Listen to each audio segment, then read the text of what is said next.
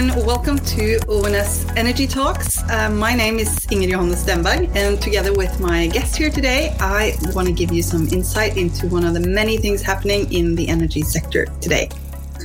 Today we are diving into hydrogen, which is on everyone's lips. And I am very lucky to have with me Frida Eklöf Monstad from Equinor. She is a senior advisor for low carbon business models in Equinor. And she's also a part of the ONS 2022 program committee for hydrogen. Welcome. Thank you. First, let us get some basic facts down in our virtual fact box, if you may call it that.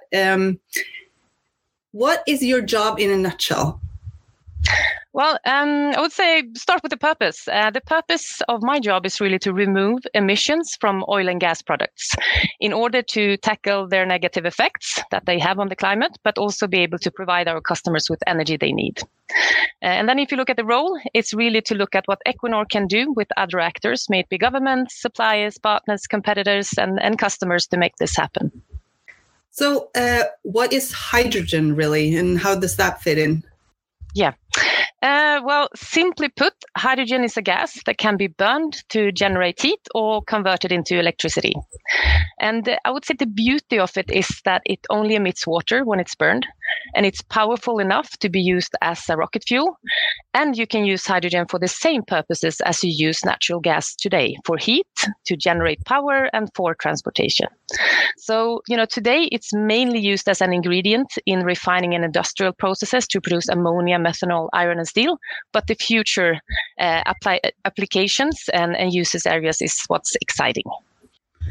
So it seems like it's a magic fuel in some way, or energy carrier. But how do we find it or make it?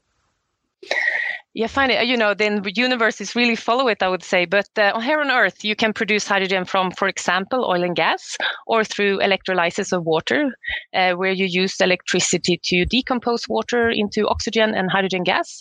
But when you produce it from, for example, natural gas, the production process produces or releases a lot of emissions.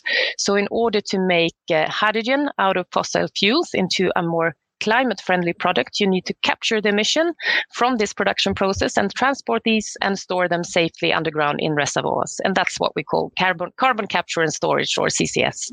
But how much money are we talking about here? It sounds expensive. Yes, I guess, it really depends on the size of the project or what you'd like to use the hydrogen for. I think the thing is that for hydrogen to really make a significant contribution as a climate-friendly fuel, it needs to be adopted in a sector where it's almost absolutely, absent today, such as for transport, for heating of buildings, or power generation.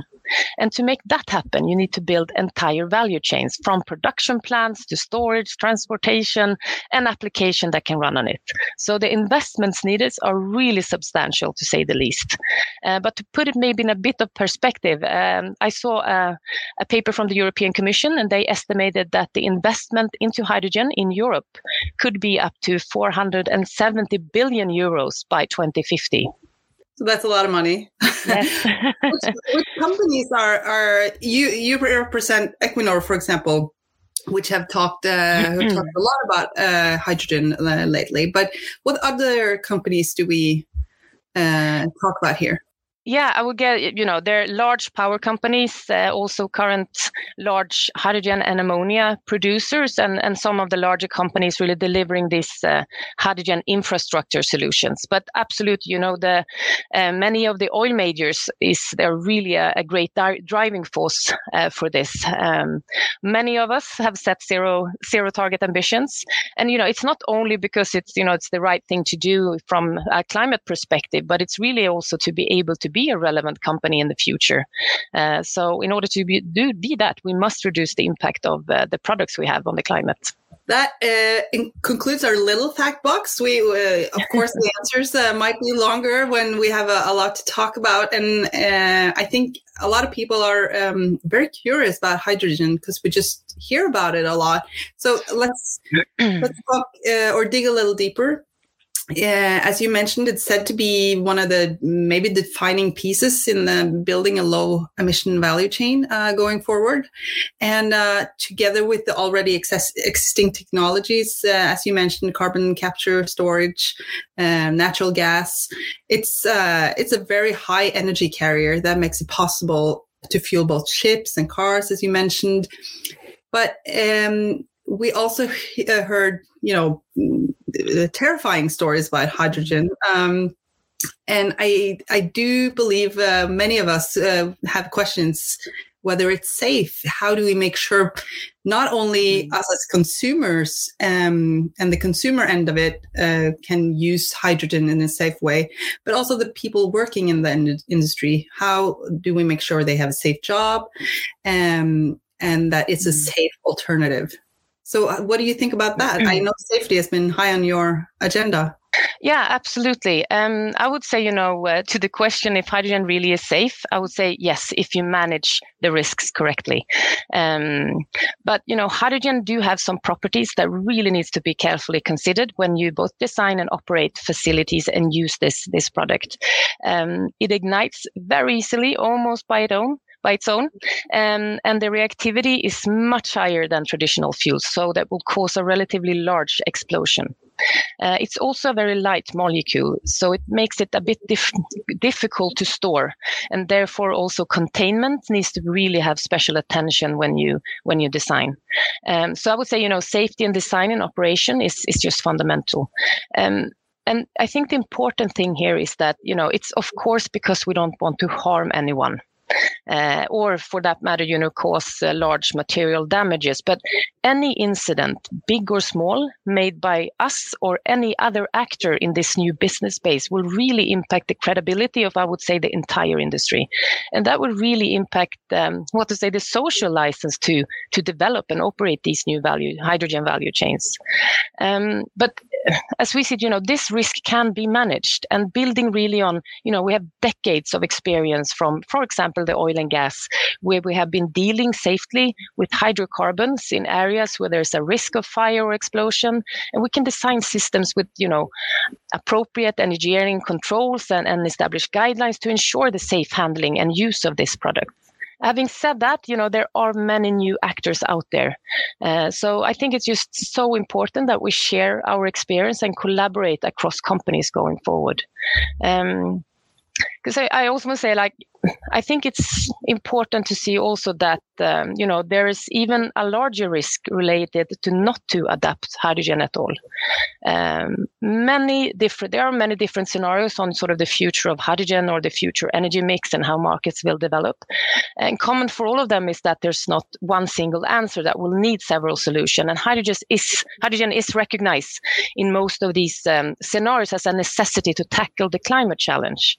So I would say it's an even larger risk to, using big words, to humankind related not to adapting hydrogen. And that's really the risk of not solving the climate challenge, to really put it bluntly. So let's talk a little bit more about the safety aspect of this. When the risks are so high, what do we actually have to do to make it safe and secure to work with and use hydrogen as part of the energy mix?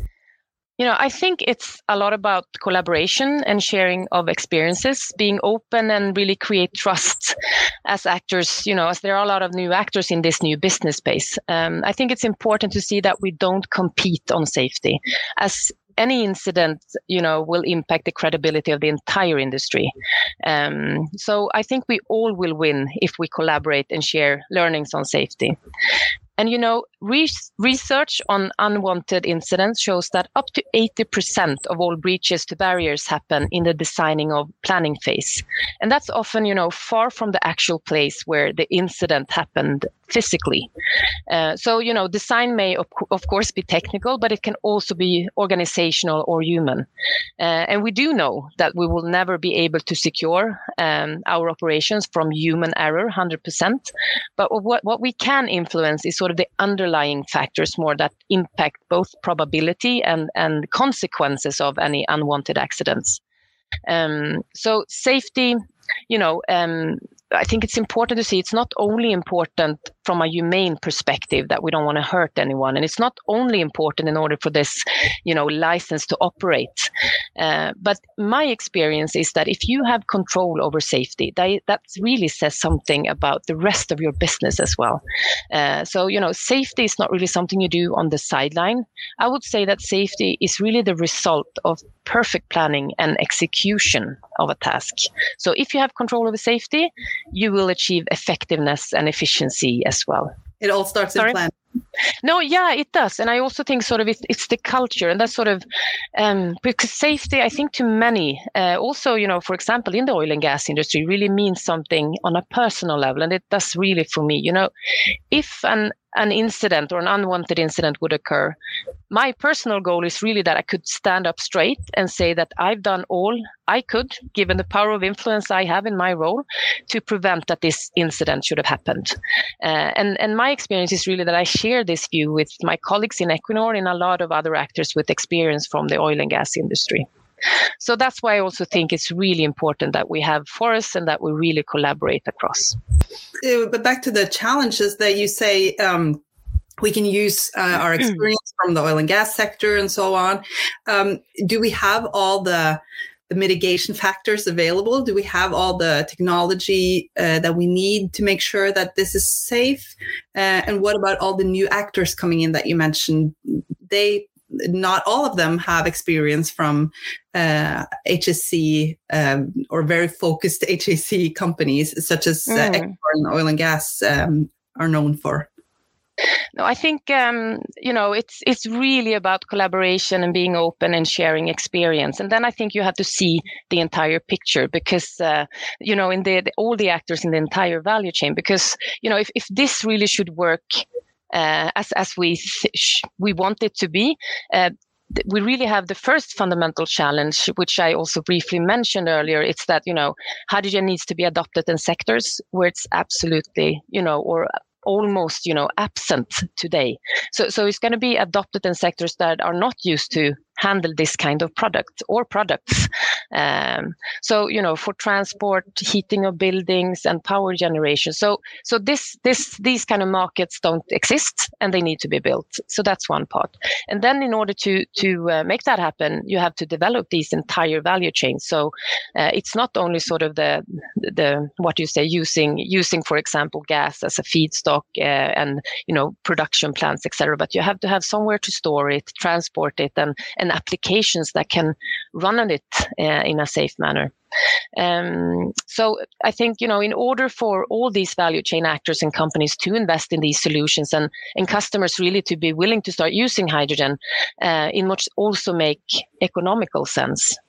So, I guess technology development and economies of scale, which will of course be important to reduce cost, but this is really where governments come in. So there is a really need for governments to create regulatory frameworks around these new value chains, also including, emission taxes and funding opportunities in order to incentivize both providers and customers to be willing and able to invest and start using these new solutions to really kickstart these new value chains. And then in addition to this cost issue, it's also the important issue to handle sort of the public perception of these solutions. Like first and most importantly, we need to ensure safety and design and operation is absolutely fundamental, as then, any accident here will really impact the credibility of the entire industry and for us all. Yeah, and we have heard horror stories from explosions from before. So I do think that is in the front of mind of many people. But let's go back to the applications. You mentioned a few things, and you have background from the maritime sector in Equinor, which maybe the maritime sector is maybe the most obvious as of now. But you mentioned also heating of buildings and so on. Do you think one thing is the big supplier industry and that part of the sector, which have been more than open to explore different things and have also, the companies have set demands to actually give them contracts. But what about us consumers? Hydrogen, cars, buildings, things that we all depend on. Are we ready for that, do you think? I think we have to become ready if we are not. But I think also, looking at the energy mix and what will be needed, I think, there are, we need to use different tools. And like here in Norway, we are fortunate enough to be able to use batteries for cars, for example. So I think it sort of depends a bit on what kind of thing you want to use it for and the activity that you will use it. And maybe just reflecting a bit back to the maritime industry. Among other things, I headed up the Equinor's offshore support vessel fleet, including about 40 to 50 vessels in operations every single day, engaging like 1,500 people in sharp end operations. And reducing and eliminating emissions from the maritime industry will really depend on using sort of different tools in the toolbox. And what kind of mix of solution that has the best fit will really depend on what type of vessel and what kind of activity the vessel is supposed to perform. Ferries sailing short distances will use different tools compared to offshore support vessel, fishing vessels or cruise ships with a lot of passengers, or large tankage which are very heavy and should sail for many hours. I guess what they all need, despite of fuel, is really a crew that is focusing on safe and energy efficiency in operations. But when I headed up the offshore support fleet, we installed a lot of batteries on the vessels, the offshore support vessels, and they really help, but they won't take you all the way to zero emissions for the type of ship that are going to sail for a long period of time, needing large volumes of power, and not having access to sort of efficient charging.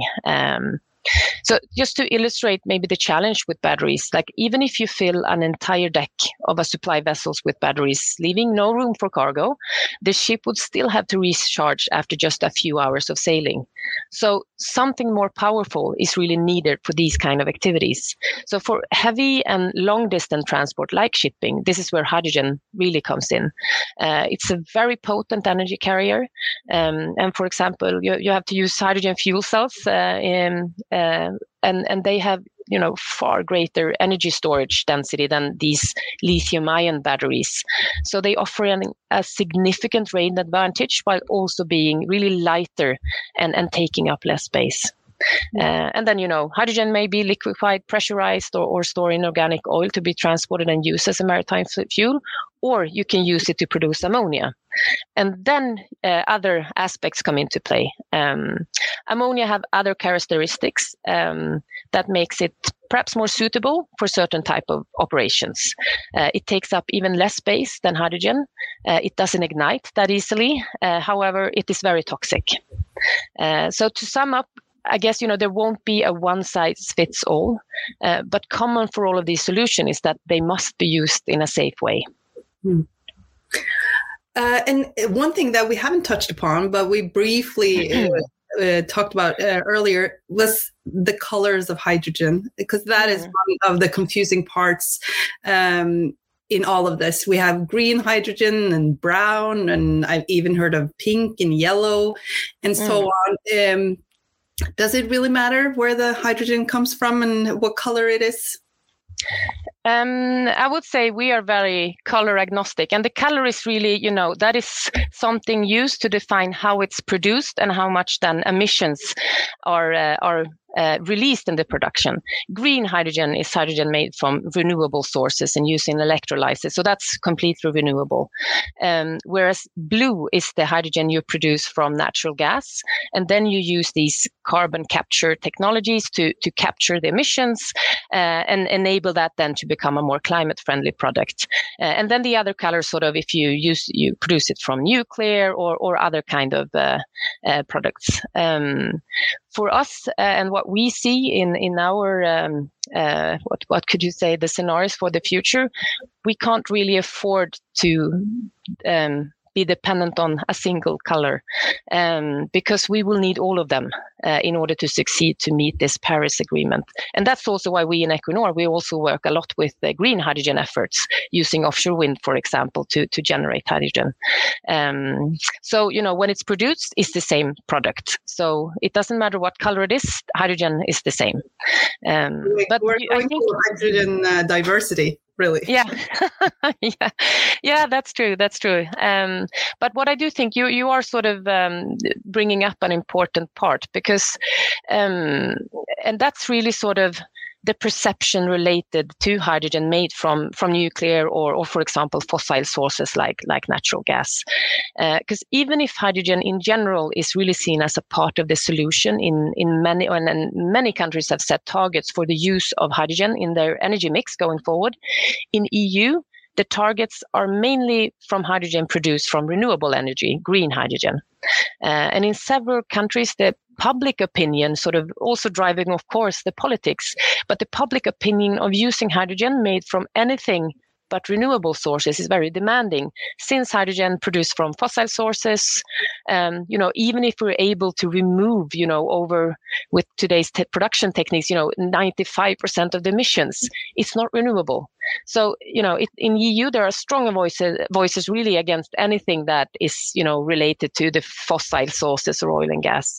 And this has resulted in that present time that these kind of hydrogen efforts are not backed up with the necessary funding opportunities that hydrogen made from renewables are. And then I think it's also, a matter, and we see it sadly, as we speak, I think in today's world, but it's really an issue related to geopolitics and the dependency of energy imports. As you know, with regards to energy, the EU have made itself, quite dependent really on imports of energy, both from Norway, but also Russia. So I think, this shift and the focus on renewable, it's also about the opportunity for some countries to become independent of this energy import and also sort of create domestic industry and job opportunities within renewable energy production. But as we see it, that's not enough. Should we also ensure that consumers of energy actually have a stable access to an affordable price? And that is, something we have really experienced, since this summer. Mm. So, to sum up, we really, there are large opportunities, but we all have a large job to do, I think. And to be quite blunt, I think success is perhaps more a matter, as long as we can handle this safely, it's perhaps more a matter of politics than about sort of safe and efficient technologies to reduce emissions. And with that, it's you are right. We are living in a very exciting and not in a good way situation right now. So we're awaiting what happens in Europe, of course, and also the signals from the EU. And it's very interesting to hear that the technology is in place in much of the value chain, really. So it depends on the decisions from the EU and the politics of it all. But it was very interesting to hear from your side and where you're coming from with the infrastructure and the technology and the experience that Equinor has to offer into this. And we, of course, look forward to hear a lot more from both you and the other players within this part of the energy sector when we meet at ONS in Stavanger late August. But tune in before that to get the energy talks you need to keep you updated. Thank you, Frida Eklöf Monstad. Thank you.